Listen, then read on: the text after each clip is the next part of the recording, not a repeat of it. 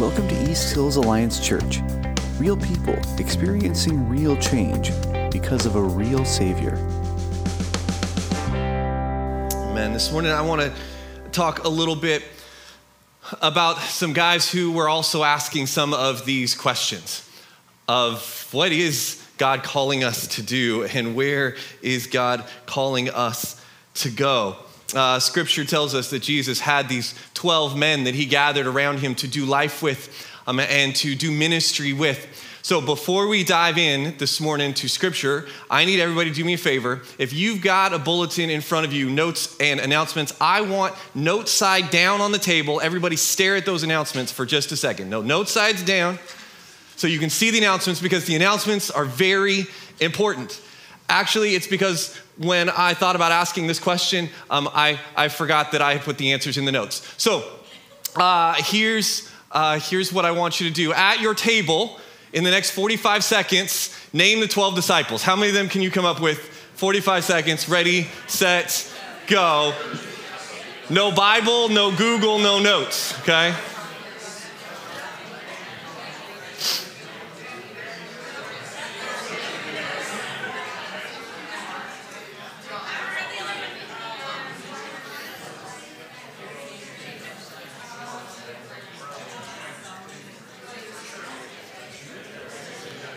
Do do do do do do do do do do do.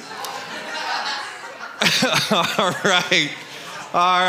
I promise there is no extra crown in heaven for knowing all 12 disciples by heart.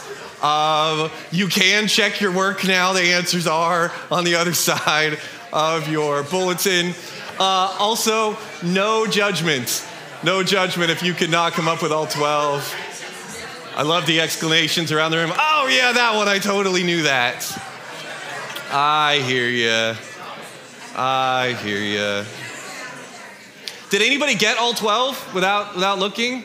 Anybody want to be brave enough? No? Okay. I got to be honest, before this week, I could not have done all 12 either off the top of my head because some of them we have heard lots about and some of them not so much. Not so much. But the stories that these 12 men lived out have so much to teach us.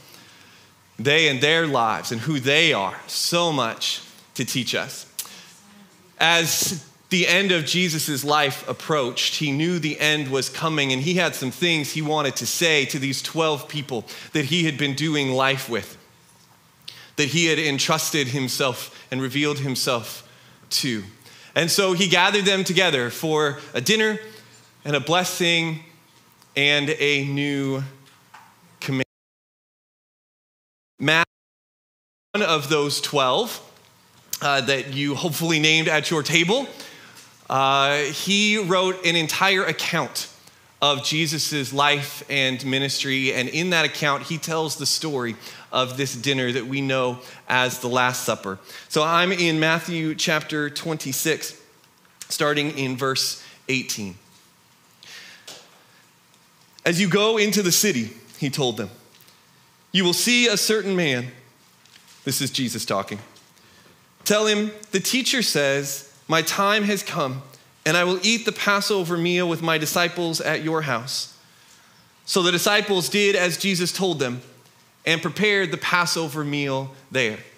For Jewish people, the Passover was, and it is, a remembrance of God delivering them from slavery and from death, rescuing them and showing them mercy. And so it is in this moment, this very symbolic and important dinner, that Jesus gets his friends together and says, hey, let's talk about something that's coming, that's going to be kind of a big deal. Matthew continues in verse 20. When it was evening, Jesus sat down at the table with the 12. While they were eating, he said, I tell you the truth, one of you will betray me. Greatly distressed, each one asked in turn, am I the one, Lord? He replied, one of you who has just eaten from this bowl with me will betray me. For the Son of Man must die. But as the scriptures declared long ago, or as the scriptures declared long ago, but how terrible it will be for the one who betrays him. It would be far better for that man if he had never been born. Judas, the one who would betray him, also asked, Rabbi, am I the one? And Jesus told him, you have said it. John, who was also one of the 12 and also there, also wrote his own account of Jesus' life. And in what is now John chapter 13, he recalls the story a little differently. John 13, starting in verse 21. Now Jesus was deeply troubled, and he exclaimed, I tell you the truth, one of you will betray me. The disciples looked at each other, wondering whom he could mean. The disciple Jesus loved, now this is John talking about himself. That's how he refers to himself. The disciple Jesus loved was sitting next to Jesus at the table. Simon Peter motioned to him to ask, who's he talking about? So that disciple leaned over to Jesus and asked, Lord, who is it? Jesus responded, it is the one to whom I give the bread I dip in the bowl. And when he had dipped it, he gave it to Judas, son of Simon Iscariot. When Judas had eaten the bread, Satan entered into him. Then Jesus told him, hurry and do what you're going to do. None of the others at the table knew what Jesus meant. Since Judas was their treasurer, some thought Jesus was telling him to go and pay for the food or to give some money to the poor. So Judas left at once, going out into the night. As soon as Judas left the room, Jesus said, the time has come for the Son of Man to enter into his glory, and God will be glorified because of him. And since God receives glory because of the Son, he will give his own glory to the Son, and he will do so at once. Dear children, I will be with you only a little longer, and as I told the Jewish leaders, you will search for me, but you can't come where I am going. So now I am giving you a new commandment. Love each other. Just as I have loved you, you should love each other. Your love for one another will prove to the world that you are my disciples. Now, love each other is not a particularly new command.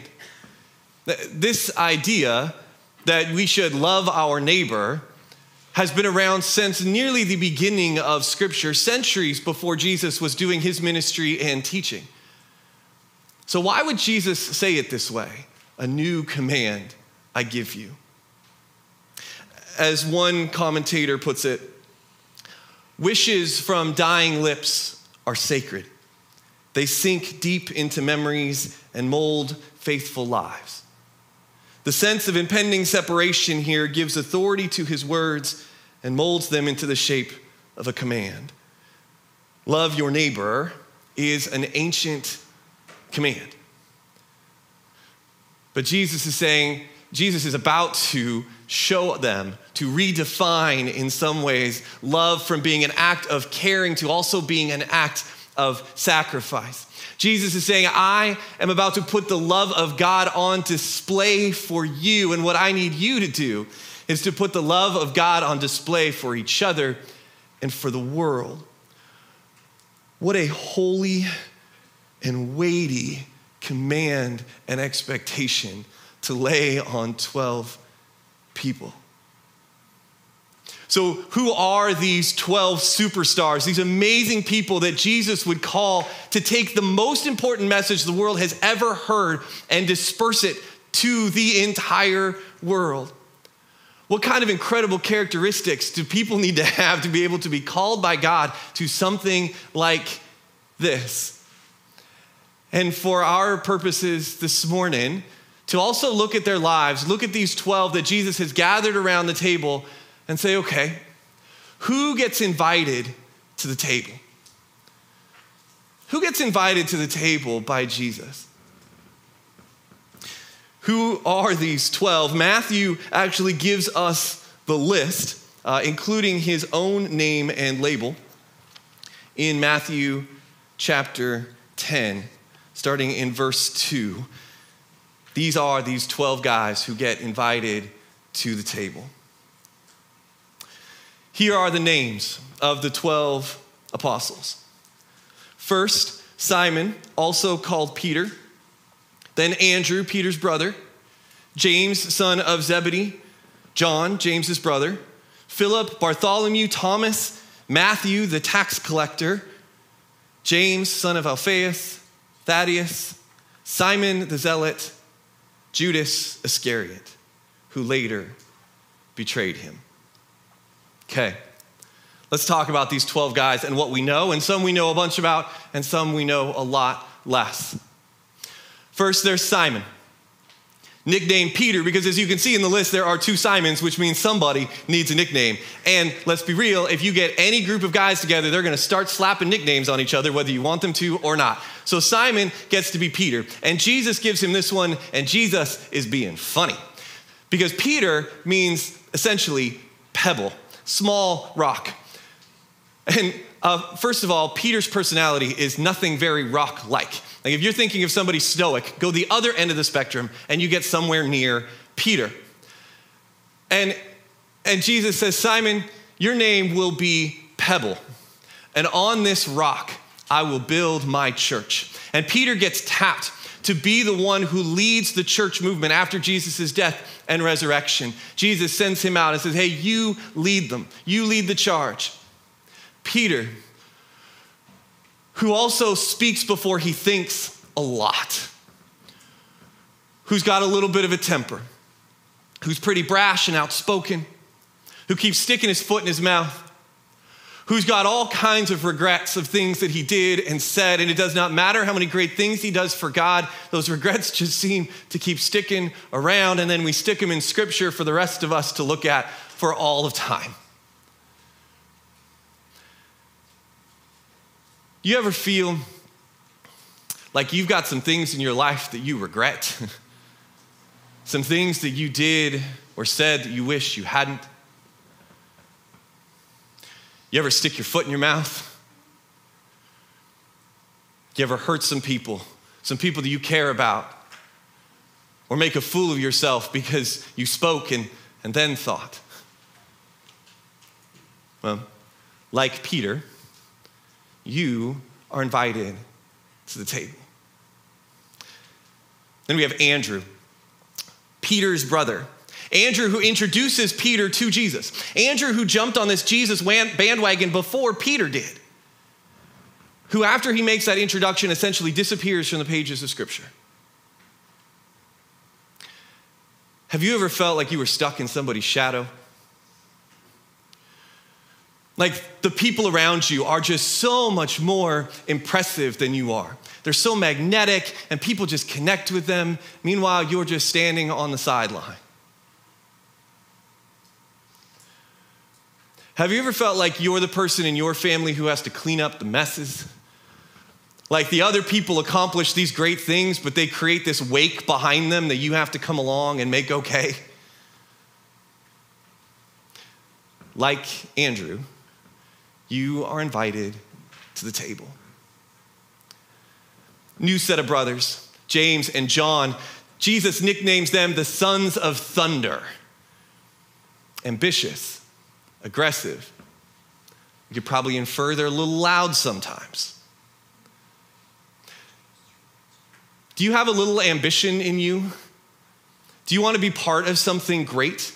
Do something significant? Be in the midst of the big things that are going on? Awesome. Do you sometimes run people over trying to get there? Shout people down? Elbow people out of the way so you can be in the important spot? Not so awesome.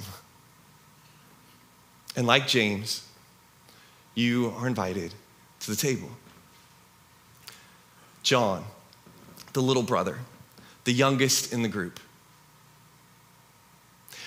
John, who would refer to himself in his own gospel simply as the disciple who Jesus loves, like somehow that love changed everything for him.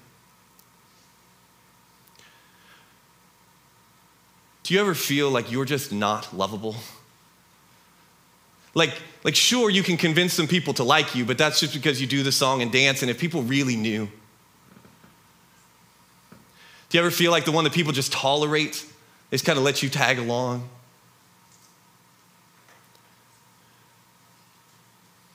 Do you ever feel like that phrase, God loves you, applies really well to everybody else around you, but probably not to you? Like John, you are invited to the table. Then comes Philip. We know very little about Philip. Most of what we know about Philip actually comes from John's gospel. And in John's gospel, Jesus is continually asking Philip hard questions.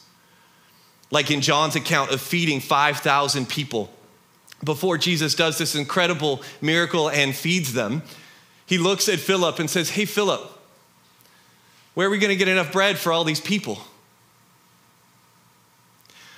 It may be this Philip, it may be a different one who we see in the book of Acts, who's called upon to evangelize to a traveler coming through from a far distant country in a different culture. And Philip is tasked with explaining to him the history of the scriptures and how they all point to Jesus. Do you ever feel like maybe God is testing you? Like the things God is asking you to do just seem so impossible. Like how could God really expect that of you? Actually expect you to attempt that, because what he's asking of you just seems so much bigger than anything you could ever do on your own. Like Philip, you are invited to the table.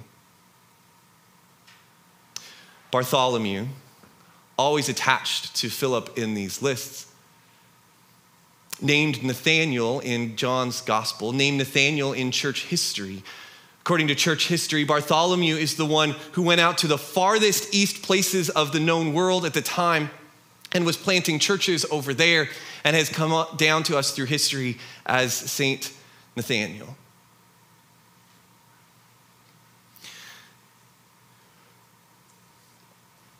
In John's gospel, Nathanael is skeptical of Jesus. Not sure what to make of this traveling preacher guy, until he's introduced to Jesus. And Jesus says, hey, Nathanael, I saw you sitting under that tree. Now, we don't know what Jesus saw.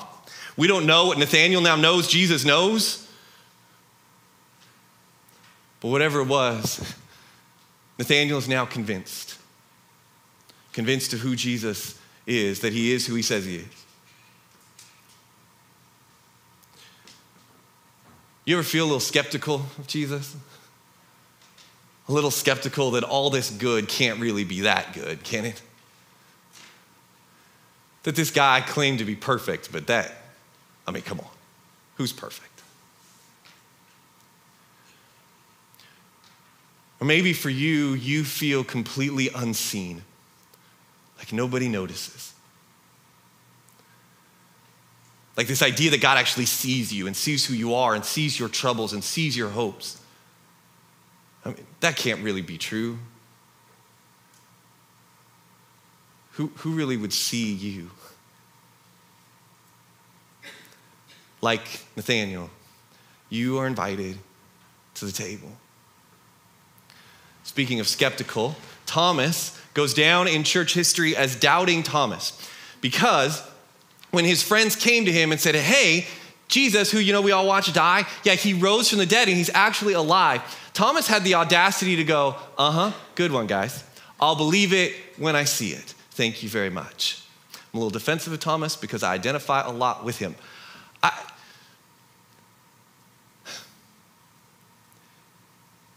Do you have some doubts? Do you ever wonder if God is actually good? Do you ever wonder if God is actually real? I mean, sure, you were raised in this maybe. Sure, it sounded good when you were in college, but I don't know. Some days the world just seems so broken. Could God actually be good? Like Thomas, you and your doubts are invited to the table. Matthew is next in Matthew's list, and he labels himself as the tax collector. He didn't have to do that. And nobody would want that label. The tax collector was the scum of Jewish society. They were the ones who had betrayed their own people by collecting taxes from the Jews to pay for the Roman occupation. They were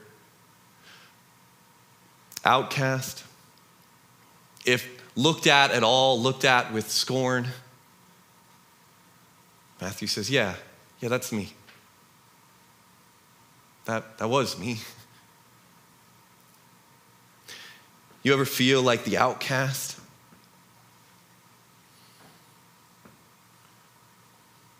You ever feel like people would just rather sideline you and go about their lives without you? You ever betrayed people that you love and care about? Turned your back on them in some way? Ever felt rejected by those closest to you? Like Matthew, you are invited to the table. Second James on our list, which again, people got to have nicknames and we got to differentiate. James goes down in church history as James the Less, which is not my favorite nickname of all time. Poor guy. And that's about all we know about him.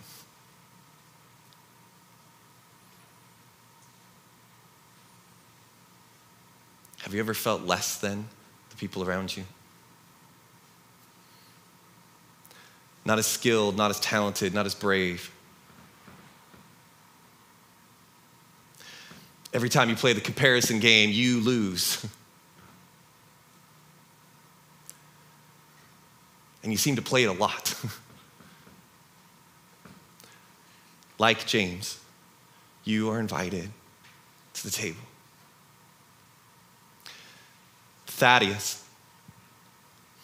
Now, he's Thaddeus in Matthew and Mark's lists. In Luke's list, in Luke's account, he is listed as Jude or Judas, which, given what we know about the other Judas, you can see why Matthew and Mark might want to give him a different name to go by, because you would hate to have that be confusing for people. Thaddeus. Thaddeus we know nothing else about. We don't really hear his name in church history. We don't see him anywhere else in Scripture. Have you ever felt like your name just doesn't matter? Like you're not really making an impact? Worry nobody's going to miss you when you're gone? You look around at people 10, 15, 30 years younger than you who seem to be changing the world, and you go, what have I done with my life?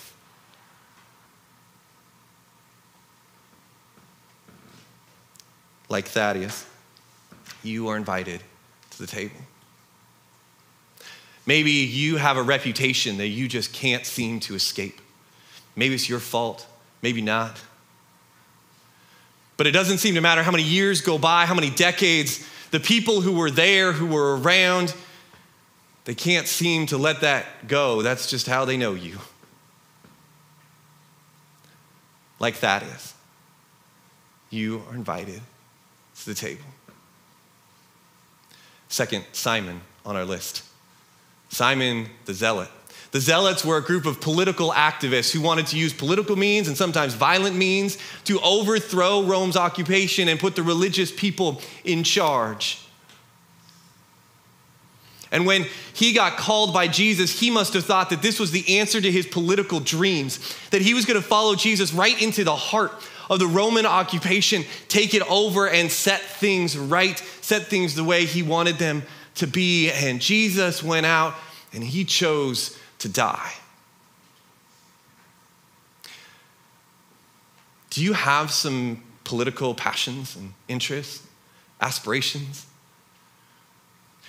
Would you like to see the wisdom and grace of God involved in the leadership of the place that you live?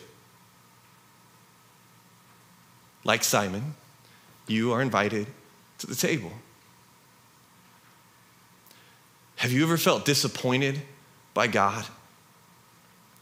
Like you were just sure that God was going to do this thing and then it doesn't happen. You prayed and you just knew that God was going to come through and you had faith he was going to come through and it just didn't happen.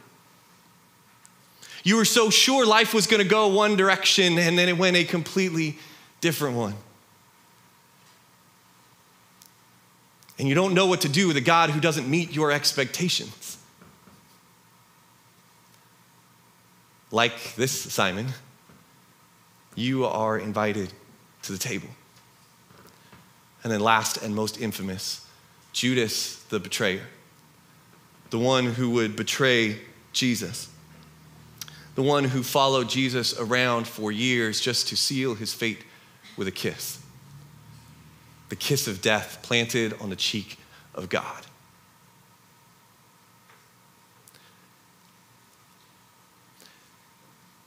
Do you ever feel like God will never accept you? That you're too broken, too messed up. You've messed up in too many ways, too often. God can never actually welcome you in. I mean, you can show up at some church things, you can fake it and you can smile, but you know, you're just convinced. God will never accept me. I won't ever be like those church people. They won't accept me and neither will their God. Judas was at the table just hours before he betrayed Jesus. So yes, it was before, but he knew what he was going to do. And so did Jesus. No one has ever broken God's heart so badly that they are not invited to the table. Whatever it is that you have done, like Judas, in your shame and your brokenness, you are invited to the table. These are not superstars or standouts. They are, like Nathan said earlier, ordinary, everyday people. Heroic, messy, broken people. People who are invited to the table. Around your tables here, I would love you to take a couple minutes and answer this question. Next 2 or 3 minutes, chat at your table about which disciple or disciples you identify most closely with and why. Which disciple do you identify most closely with and why?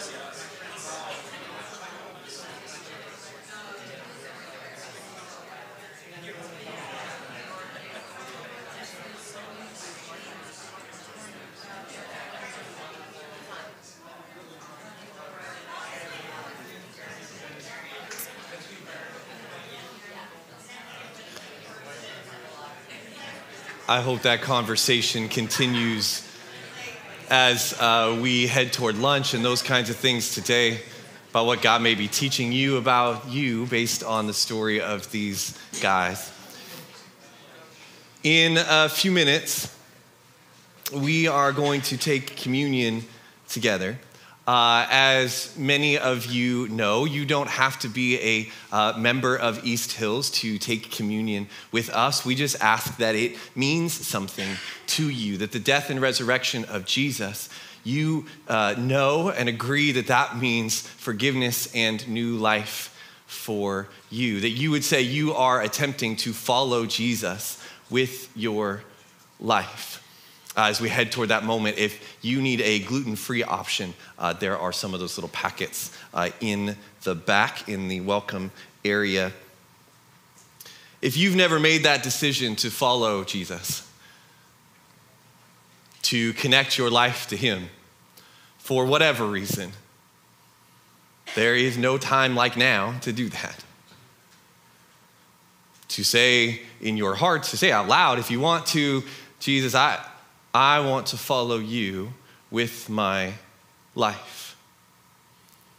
That like these 12 guys, I have some things in me that are messed up, and I need your forgiveness, and I know I need to follow you and let you lead my life. It is to this table of love and forgiveness, of sacrifice and remembrance, that you are invited. Not just by me or by us, by church people. You're invited to the table by Jesus. I'm not inviting you. I'm telling you that Jesus is inviting you to the table. No matter what you have done, no matter how you feel about yourself, you're invited. No matter what you did last night, last week, or last century, Jesus is inviting you to the table to experience the love and forgiveness of God. Now, a quick heads up. This invite does come with an expectation. The words of a dying man: love one another. You don't have to earn this invite. This invite is extended to you because of what Jesus did. But it does come with an expectation that you will display the same sort of lay down your life love for others that Jesus did for you. And it may be that begins to sound easy. Like, okay, all I gotta do is love the people around me, and I sat with people I like, so great. I can love these people, that's fine. I would like to remind us who is invited to this table. The brash and the cynical. The overwhelming and the frustrating. The skeptics and the politically motivated. The ambitious and the betrayers. These are the people that we are called to lay down our lives to love. Because we are these people. We are all here by the invitation of Jesus to forgive and be forgiven, to love and to be loved. And so we remember together, we come together to remember and to love. And one of the most powerful ways that we can love one another is by praying for each other. And so in just a moment, I'm gonna lead us through remembering, through taking the elements of communion. And if you need to grab some because you need more for your table or whatever, this is one of those times where I'll tell you it's okay to steal in church. Just grab some from another table. It'd be great. And then we're gonna leave a little time to pray at our tables. You can pray out loud for each other. You can sit silently. If we just have some awkward silence for a while, that's okay too. If you have a prayer need that you'd be willing to share with your table, by all means, share it briefly and pray for one another. Or maybe you just want to pray together, thanking God for his forgiveness and what it has meant in your life. So let's remember, and then let's pray together, and we're going to let the words of Matthew lead us through this taking together. As they were eating, Jesus took some bread and blessed it. Then he broke it in pieces and gave it to the disciples, saying, "Take this and eat it. This is my body." Let's remember the body that was broken so that we could be made whole. Let's eat together.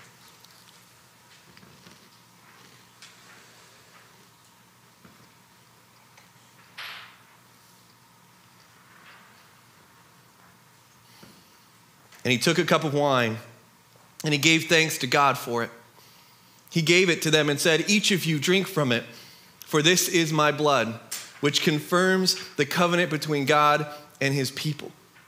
It is poured out as a sacrifice to forgive the sins of many." Let's drink and remember that our sins are forgiven.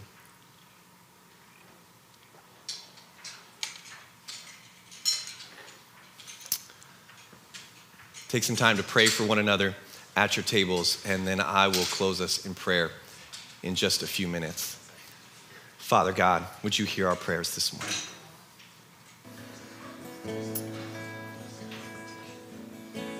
Father God, I thank you that you do hear our prayers, that you have invited us to be present with you, that you invite us to come and experience your love. God, we ask for healing. We ask for you to fill us with your hope. We ask that as we bring our brokenness to you, that you would make us whole.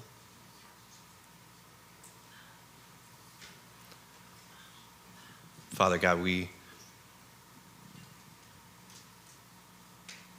thank you for the story that you're writing in our lives. Whether there's parts of it we would change or not. We thank you that for the hope that you give us based on your character, your goodness, your forgiveness, and your love. Father, would you invite us deeper into that love that we can experience yours and share it with one another. We ask in Jesus' name, amen. Thank you for checking out our podcast. Find out more or connect online at easthillsalliance.org.